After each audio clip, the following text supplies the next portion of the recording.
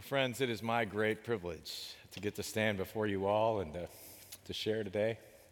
And I'm grateful. As I look out, I just see so many friends that I've made over the years here, including our bishop. I appreciate you being here, Bishop, today, to come as I get to share a word with you. If you're just joining us, if this is your first day here, and I met some folks on the way in, this is their very first Sunday at St. Luke's. And so God is always drawing and sending new people to this community, and that is a great gift. If you are just joining us, know that we're in a series as we're walking together closer to Christmas in the season we call Advent. And each week we've been looking at a different name, names that the prophet Isaiah spoke centuries ago, looking forward to a deliverer who would come and rescue the people. Now we as Christians take these names and we saw the fulfillment of them in Jesus. And so each week we've been looking at one name and how it applies to Jesus and then to our lives together. And so today, we're focused in on the name Everlasting Father. And as we turn our attention in that direction, would you join with me now in a moment of prayer? God, either through me or in spite of me, might you speak words of hope and words of challenge to us, your people. God, may you be that strength that Isaiah spoke about to this servant who feels today a little faint. Give me what I need to be faithful to the task. God, we give you all of this in Jesus' mighty and powerful name. Amen. Amen. Well, 2 weeks ago, we started with the name Wonderful Counselor to describe Jesus. And then we shifted to talk about Mighty God. And next week, if you come back and join us, Pastor Rob will deliver a dramatic monologue where he'll take us a little deeper into who is this Isaiah who gave us these words anyway. And then on Christmas Eve, we'll focus in on Prince of Peace and what that means for us in Jesus, especially right now. But today, we pause and look at Everlasting Father. Now, I just want to say for starters that this word, this phrase for God, maybe for me feels a little harder to grasp than some of the others. I think maybe it begins with this word everlasting because, to be honest with you, it doesn't feel like very many things are everlasting anymore. So to take you into that idea, on social media just the other day, I saw this picture. I think we have it. If you can't quite read that, it says, refrigerator made in 1980 will be with you forever. Anything made in the 2000s, 2-year shelf life, okay? I don't know about you, but I think to myself, the Formica countertop, that old refrigerator in your garage, the cast iron skillet, like those are everlasting, right? And any of this new electronic stuff, here today, gone tomorrow, maybe even designed to break. Well, as we think about this, I think it's challenging because we do live in a culture where so much feels disposable, doesn't it? It's single use. You use it and you toss it away. And so there's not a lot that feels everlasting, and so maybe that's a hard concept to grasp. Now, I know for some of you who are gathered here, you have the same kind of struggle grasping the word Father. Maybe you've had some past trauma around that word. Maybe you didn't have the kind of dad in your life that you had hoped to have. And that's an expectation that feels unfulfilled for you. And I can appreciate that. I want to just remind you quickly that Scripture uses lots of different metaphors to try to help us understand our relationship with God. One of the ones that's my favorite comes to us from the Gospel of Matthew. And there Jesus is trying to paint a different picture of God and describes God like a mother hen, extending God's wings to gather us all together so that we would be safe and secure and seen, as Pastor Rob talked about when we did our baptism. So while Scripture uses lots of different metaphors, I do want to acknowledge that the metaphor we get most often is that of a father. In the Lord's Prayer that we just prayed, right, we begin with our Father. That's a familiar idea. And if you wonder why, just imagine that fits the worldview and the cultural context in which Isaiah and later Jesus are appearing. It would have been a way that they understood or talked about one who has authority. And yet, the thing that I don't want you to miss is that this idea isn't just meant to convey someone with authority. It's also meant to convey someone with whom you have a relationship, right? That word would have been very familiar to them, but it even would have felt familial, right? That your father is someone who loves you and cares about you. We could imagine it in our own context, right? As a parent's relationship with a child. They want at their very best to be invested in, to know what's happening in our lives, to support us, to see us succeed. But I do want to be clear as we begin to unpack this name for God, that it's not an equal relationship. You see, if we look at the Hebrew behind this particular name for God, we discover that it's Ava'ad. And the best translation I could find really says it's the possessor of eternity. That is big. So the one who possesses eternity is also supposed to be familiar and known to us. Wow. The one who possesses eternity is also supposed to care about us and be concerned about us. Think about the way that Jesus just talked about his relationship with his Father throughout the Gospels. It's one of a parent and child who are fairly close, who are fairly intimate, who know each other, who are in conversation, not something distant and really far removed. And yet, at this point, what often seems really comforting to us, this familiar idea of a dad and a child, actually conveyed something far deeper to those who are hearing these words when Isaiah spoke them. Because the thing I don't want you to miss is the context around the words. You see, when Isaiah is speaking, the people are in a place of deep fear. There's this empire called Assyria that's to the north, and they're on the move, the march. They're literally gobbling up people and territory as they come, and they're getting closer to Israel. And the people are afraid. They're fearful. They're invited into an alliance with another people group, and they decide not to, and then they're attacked by that group as well. And so now they're literally fighting on both sides and worried about what's going to happen. Fear is probably the best word I have to describe what's going on. And in the midst of that place, when they feel fearful and they're not sure where to turn, the prophet Isaiah comes to them and speaks these words, these different names. And here's what's amazing to me. I'm sure the people are looking for some dramatic and big and miraculous sign that everything's going to be okay. And that's not what Isaiah brings. Do you know what Isaiah points to? Do you know what Isaiah points to? Isaiah points to a woman who is pregnant in their midst. And he says, this woman, this child will be the sign unto you that you are going to be delivered. Before that child is born, God will make a way where you don't see any way to be possible. It sounds a little familiar to us, doesn't it? And yet, how can hope, the kind of hope that they were searching for, ever come from some sign that is that small and seemingly insignificant? The idea that one who is coming, who possesses eternity, is going to show up in this small child?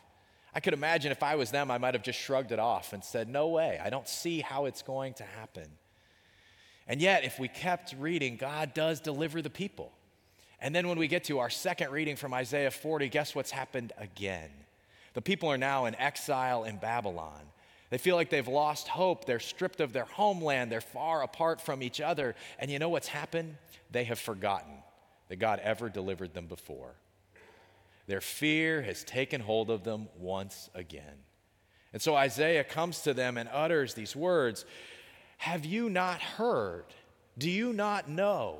What he's really saying is, do you not remember what God did for you before? You have forgotten already. And then he says this, the God who is the possessor of eternity was here before you ever found yourself in this particular predicament. And you know what? The God who is the possessor of eternity will be with you after this particular predicament. That God will be with you all the way through because God is that big that God has always been before time and will be here after it. That our lives are literally held by God. And this for me is good news. As Pastor Mindy and I were talking about this text, she said to me, it might be best to think of Isaiah as a trauma narrative. That the people continue to feel one kind of struggle after another, and they keep forgetting. They keep losing hope. They keep wondering, how is it that we will go forward? Perhaps you're in a place today where you could relate to that feeling. The news that we read in the headlines is overwhelming. It's hard. The holidays are here, and maybe they don't feel quite so joyful. The divorce, or the job search, the diagnosis, they all feel too real. Maybe, to not get too close to home, you're moving to a new state, You're leaving a community that you deeply love behind. And that's when we need a loving parent to walk into the room. Someone who has been here before and can remind you that it's going to be okay, that I'm with you, that you can trust me and that we're in this together. And that's this big idea that this everlasting Father name is meant to communicate to us. Now, I've been blessed in my life to be used by God and to have some of you be for me a small sign, nothing big or miraculous, that reminds me of what hope looks like. And my greatest privilege is when God has used me to be that kind of sign. One of these moments came for me several months ago. It was the day that we learned that Pastor Rob's father had died. Now, some of you know that this has been a hard year for Rob. He's lost both of his parents. And when the news came, it was on a Friday afternoon, and there weren't very many people around the building. And as soon as I heard, I got up from my office and I walked down the hall to his. And he wasn't there. So I went looking. I went to the sanctuary thinking maybe he'd be here. I went down the hall to the chapel thinking I might find him there. And when I couldn't find him, I just went back to his office to wait. And sure enough, after a while, Rob walked in and thanked me in the pleasant way that you do for offering condolences in moments like that. And then I stayed until the news of what that really meant set in. We could pray together. It was in that moment just the ability to be present that might have been that small sign that reminds us that God is still with us, even when we're fearful, or we don't know what's next, or we don't know how it is that we're going to go forward. But what we do know is that the God who is behind even those small moments in our lives is so much bigger than what we can see in that time and that space. For the aim of God's work for each of us is redemption and deliverance. That the things that we find that separate us so often from God, feelings of fear, maybe evil, death. If you've been around the U.S. a long time, we would say the only things that are eternal are what? Death and taxes? Maybe even taxes. But what I know is that this small sign that's born to us in a manger named Jesus literally means that God has come to save us, to deliver us, to be with us in a way that we would know a kind of hope beyond the moment we find ourselves in. Because while redemption often happens for us in a moment, it's actually a much larger journey or story that we're a part of. One of my favorite illustrations of this comes to us from the Gospel of John. It's the story of Peter at the very end of that book. You see, Peter, who's this disciple Jesus called and walked with him through much of his ministry, who has a temper, doesn't always have it together. Peter, after Jesus' crucifixion, is standing around a charcoal fire and denies ever having known Jesus 3 times. And as that happens and the rooster crows and he realizes it, faithful Peter goes to become fallen Peter. And he's ashamed and he's embarrassed and he's afraid. And so he goes back to the only thing he's ever known. He goes back to fishing. And it's there several days later that while they're out in a boat and the sun comes up in the morning, Peter sees on the shore around a charcoal fire this man named Jesus. And he jumps out of the boat and he swims into shore. And Jesus looks at Peter and says, "Peter, do you love me?" And Peter says, "Yes, Lord, even though I got it wrong, even though I messed up, even though I'm far away in this moment, you know that deep down I'm trying to." And Jesus recommissions him and sends him back out. It gives him a reminder that his mission didn't end in that moment, but that in God there's a power at work that Peter might one day be able to find new strength, to soar, to be used by God in some mighty and powerful ways. But here's the thing. No matter what season we're in, or the twists and turns that fall our lives, the thing that you need to know is that this everlasting Father is in it for the long game. Jesus comes to us to show us this in his relationship with Peter, right? One moment doesn't change the whole story.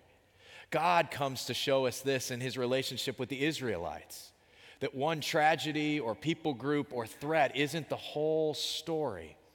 And the Holy Spirit keeps showing up to us to remind us that in God's relationship with us, that one moment isn't the whole story, because we have a God who comes to us and believes in us.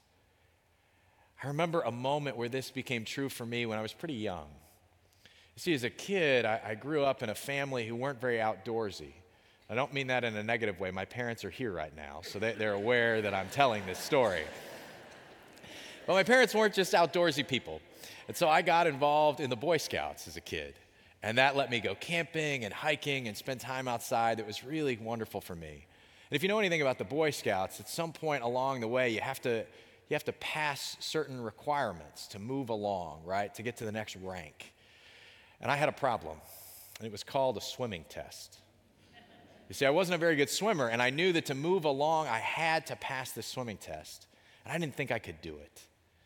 So one spring break when I was in high school, I had a scoutmaster. His name was Bruce, and he believed deeply in me. So much so that he gave up part of his days to meet me as a high schooler at the YMCA pool so that he could work with me until I could pass that swimming test. And you know what? By the end of the week, I did. And I went on to earn those other ranks and be an Eagle Scout eventually. And it's because somebody named Bruce was a small sign for me of what might yet be possible.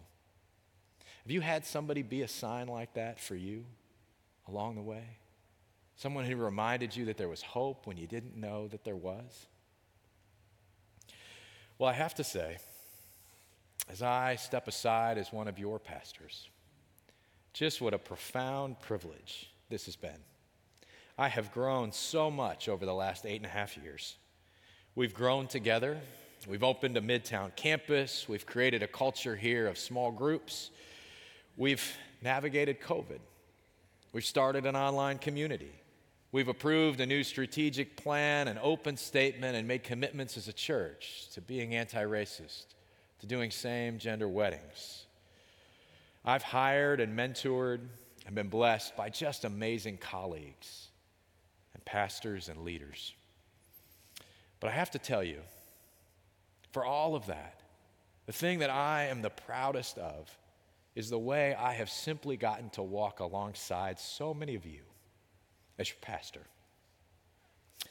To learn your name and your story, and to be there in your moments of great joy and moments of great sorrow, when you invited me in to help you find and give hope through Jesus Christ. This morning, we're going to celebrate the baptism of a little girl whose life is that exact story. And she doesn't even know it yet. Not long after I arrived at St. Luke's, I had the opportunity to teach one of our many classes. This one happened to be called the Pastor's Book Study. Several of those members are seated right here. I told them I'd talk about their group.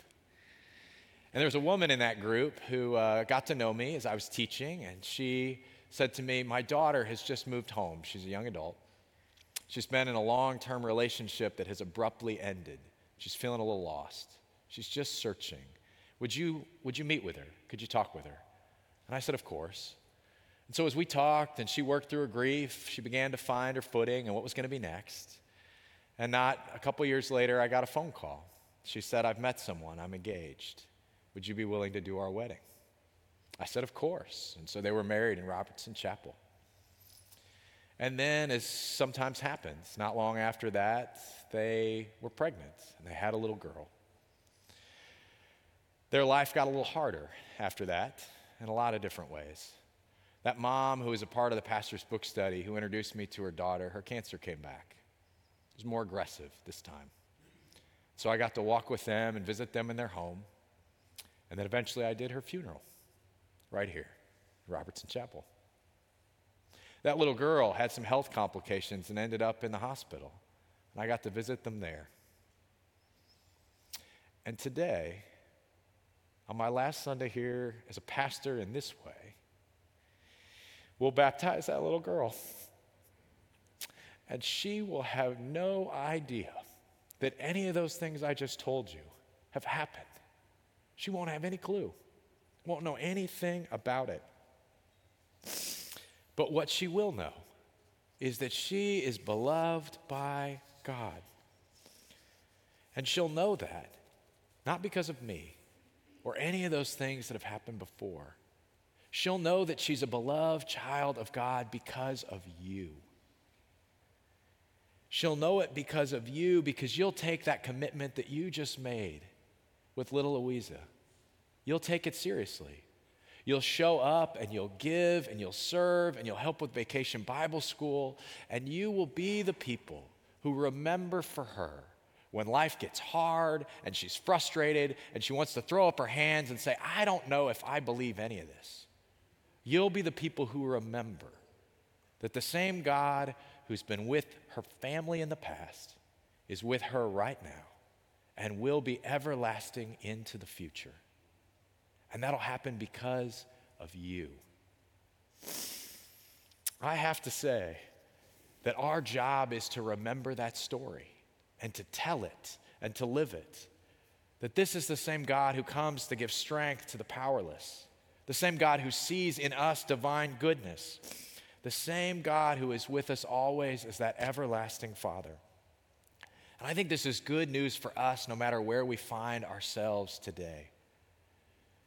It's good news even for me as one of your pastors, because I have to say I too don't always get it right.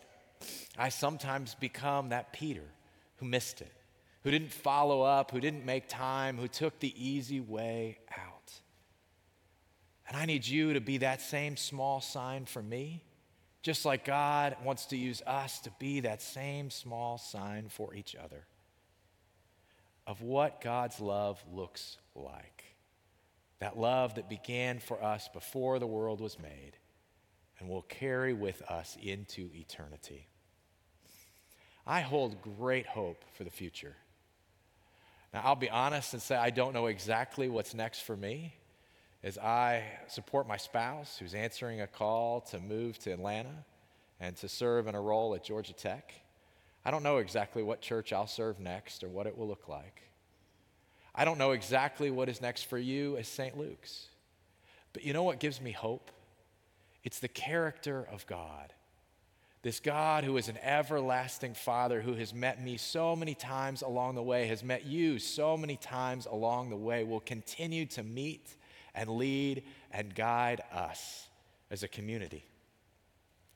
It's that character of God that for me is the source of our hope as we wait and as we journey together, no matter what fear befalls us, and as we prepare ourselves to receive that hope again at Christmas. Would you pray with me?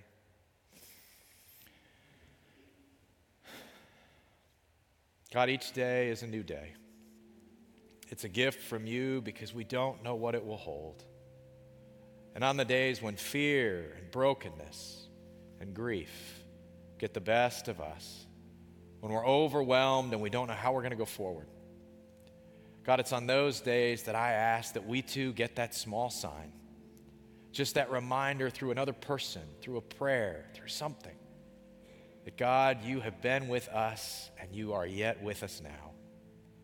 Lord, help us to be the kind of community that remembers for each other what your love looks like and the kind of people who are open to be used by you to share it.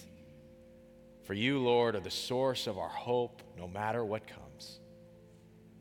Remind us of that truth, we pray, in Jesus' mighty name. Amen and amen.